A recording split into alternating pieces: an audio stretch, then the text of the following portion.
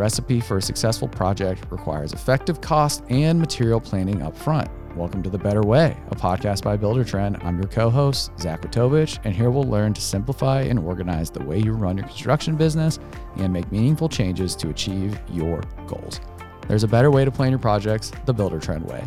This season, my co-host Brett Jones and I dive deep into the strategies to start projects the right way. In this episode, we'll zero in on methods to accurately forecast your costs and materials so you have what you need when you need it for your builds. Welcome to The Better Way. Zach Wojtowicz here with Brett Jones. Brett, episode 4. Episode 4. Let's get into it. Planning costs and materials is the topic of today. A very important part of running a construction company is making sure that you know what your budgets are and that your materials are getting there, right? Absolutely. Now, Buildertrend has a lot of features that relate to the material and cost planning side. So where do we start? What can we do? Yeah, I think the first thing is, obviously everybody wants accurate real-time job costing, but that comes kind of the back end. And that's how, you get to that result by leveraging things in Buildertrend such as bid packages, purchase orders, right? Within each one, you can have reminders and deadlines associated with them. The best part about our bids and purchase orders is you don't necessarily need a sub or vendor active within Buildertrend. You just need a valid email address on their file. That way you can actually release it directly to their email. They can bid on it through their email and retroactively pull back into Buildertrend for you. Fantastic tool. Yeah, great point. Your collaborators in Buildertrend don't always need to be logging in. And that's a great way to onboard people onto the system to get them familiar with your process and your technology. Bids and purchase orders. Purchase orders we'll kind of save for episode 5, so leaving that one hanging there. So bids, getting numbers. Builders obviously have a desire to kind of see what the market is demanding for these material and costs. And the more you can proactively send out bids to inform your budget, the more effective you're going to be when it comes to hitting your numbers.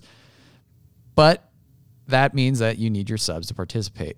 And so not having to log in or anything, they get an email for them to fill out the information should make the planning phase a little bit smoother for everybody involved.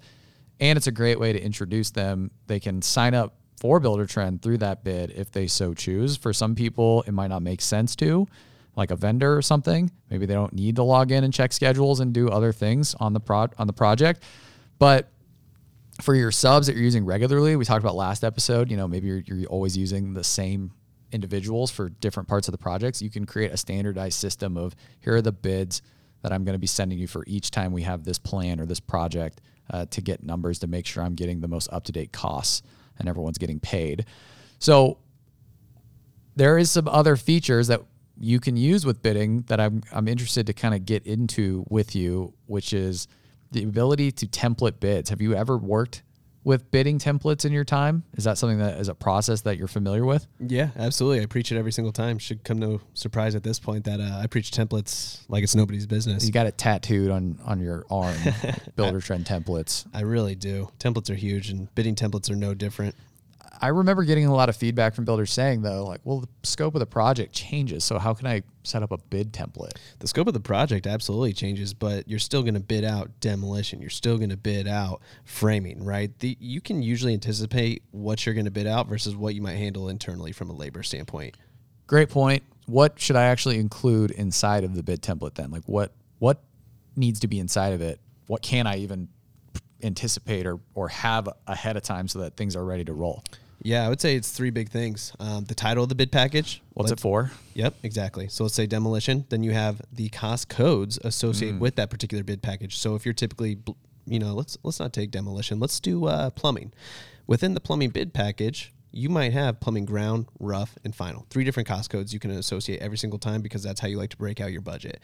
And then on top of that, the third item is that you can associate the subs and vendors that might be associated with that, right? So you say, hey, I'm going to send this out to 5 subs and vendors. You don't know which one you're going to use, but that's okay. You can still associate them regardless. I'll add one more piece too, the terms and conditions of the bid. Great point. So in the description, you're always kind of sending the same kind of messaging. Mm-hmm. Hey, this bid is for these terms. Please get your number in by this date. And they know consistently this is kind of the expectations. I think a lot of people make a mistake when they send bids through Buildertrend by not putting additional context in the description. They get an email, and it's just blank. But it doesn't tell the sub anything about what the project's for. You can get ahead of so much of that by having the template pre-filled out with everything that the project person needs to know about the project. And so much of that is the same thing from job to job. So you can really literally populate it with the data. But I love that you brought up the cost codes. That's something that we haven't gotten into yet on this season that I think is worth a discussion from a planning standpoint. When it comes to cost coding, like what is that used for in Buildertrend? And I'm going a little bit off script here, but I see the opportunity in front of me. What are some of our best practices when it comes to cost coding, and how does that pull into planning?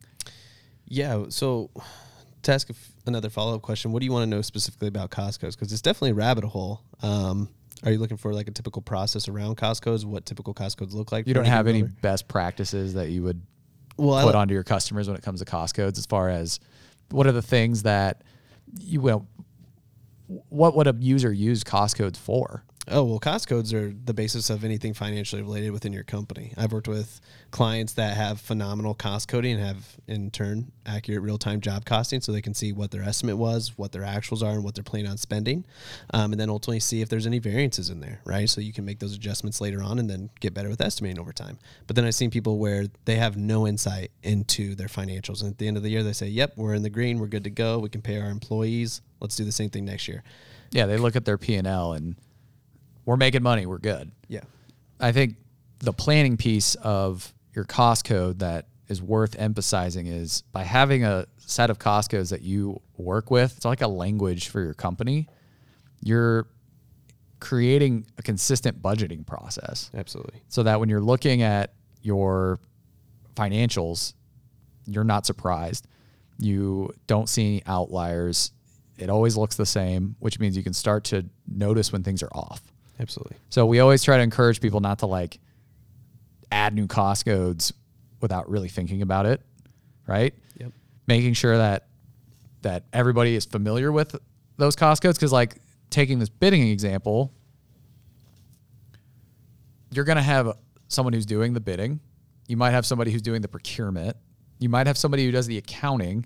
You might have somebody who does the sales. Well, those 4 different roles, if they're all looking at the numbers differently, like how are they going to be able to manage the project, right? Right.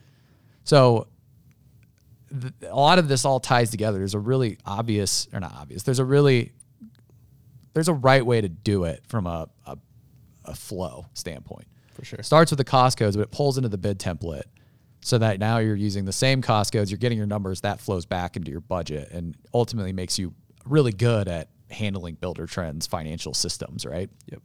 When we get back into bidding, when we talk about the process of setting up bid templates, what are some other things that builders might be missing when it comes to their bidding process? Let's just dial in on bids a little further. Yeah, I would say that builders often ask for similar bids across most projects, right? Create a lot of consistency of those terms, conditions, structure, deadlines, and then ultimately you can link these to your schedule as well. So if you have bids that need to come in at a particular point in time, you can actually, instead of choosing an arbitrary deadline date, you can actually link it to a particular schedule item.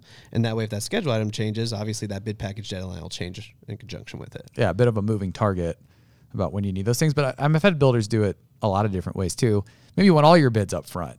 So they just link it to the first schedule item and it's 90 days out. You still want to have those things tied together, but it isn't necessarily required to have it at different phases. It just kind of depends on the way you handle things and move everything throughout the project. When we get into the actual budgeting features and the capabilities, we were talking about that from a cost code standpoint. Could you just give me kind of a summary of how builders use Buildertrend financial features for more effective cost planning? Yeah, absolutely. Creating bids is obviously first and foremost, but then you can also establish your selections and allowances. Make sure you're using your cost codes for those. And then ultimately setting up POs to help paint a clearer picture of what the project will actually cost from the start. Yeah. So when we talked about selections previously, we didn't really go into an allowance aspect. And it goes back to our philosophy of trying to be ahead of the curve. and that you can delete things a lot easier than you can to create it. Allowances, you probably have the most common buckets of funds that you are giving your clients in order to go out and spend. Template it. Absolutely. Right. But make sure it's cost coded. Absolutely. Yep. Everything should have a cost code. There's also an option there to do flat fee, which automatically categorizes Buildertrend flat fee. You never want to use that just because it's not very specific as to what it's going to cost you and ultimately what you're spending at the end of the day. Actually, I will go into people's accounts when I'm working with them and change the default settings pretty often to only use cost codes as the default. So you don't accidentally start using Buildertrend flat fee in certain places. Like if you're creating an invoice and you're not itemizing it, you don't know what you actually charge that customer for what, right? Yep. Makes it even harder to track that information.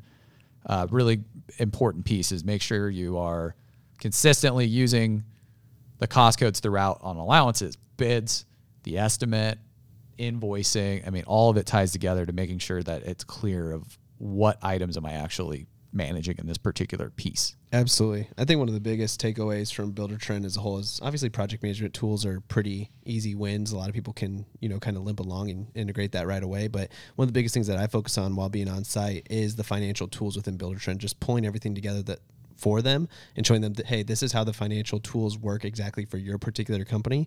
Bids, purchase orders, standard cost codes, making sure those are built out appropriately, using them for change orders, using them for your selections and allowances. They can all tie together, and it gives you so much insight into your financials. One last point here I want to make before we call it an episode is the idea of how do we maximize our ability to plan for costs and materials? What's the recommended practice for people from a high level to be able to really get the most out of these material planning features? Yeah, I think it's just collaboration. Let clients log in and view deadlines, subs to approve purchase orders and bids, and check schedules, assign to-dos, helping to facilitate the communication between people working on that particular project. Yeah, it's all about opening up and trusting the people that you work with every day to really, use the system to facilitate that network and ultimately get everybody on the same page. As we know, so many times people are just assuming things that maybe aren't necessarily correct because there's no place to actually cross-check it. Right. So bidding, what has the bid been approved yet? Right? Has the PO been cut yet? All these things can be tracked and are forms of communication just by putting into the system and really making sure that people are doing those things to get the most out of the project, the software, and ultimately making your business that much better. Absolutely. Well, thanks for joining us today on this episode where we really dialed in on bids and some of the financial features. And we're going to go just one step further. We kind of avoided it and talk more about the purchasing and the job costing features in the next episode. Join us next time. Thanks for listening to The Better Way. If you're a Buildertrend customer, schedule training to learn more. All listeners, be sure to rate, review, and subscribe to The Better Way wherever you get your podcasts. Also, visit buildertrend.com/podcast to sign up for the email notifications when the next season drops and explore our other podcast, The Building Code. Don't miss our final episode this season where we'll showcase how to manage purchasing.